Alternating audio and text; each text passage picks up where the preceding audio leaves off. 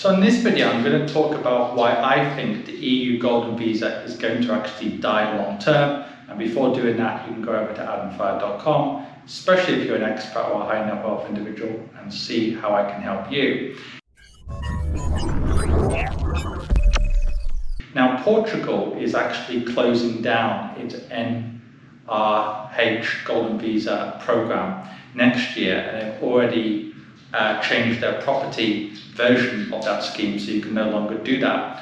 Ireland also closed down their scheme as well, and the EU is consistently putting pressure on member states to actually close down their schemes. So, for example, Greece has a great scheme where for €250,000 you can actually get EU residency. You don't need to learn Greek, and it's not a very long time to get citizenship as well.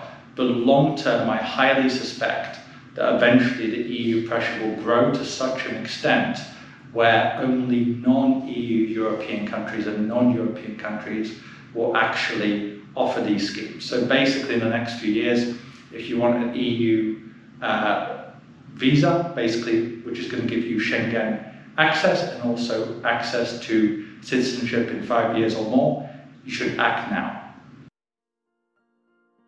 Anyways, I'm very, very pleased and positive to say that I believe I've picked the right one.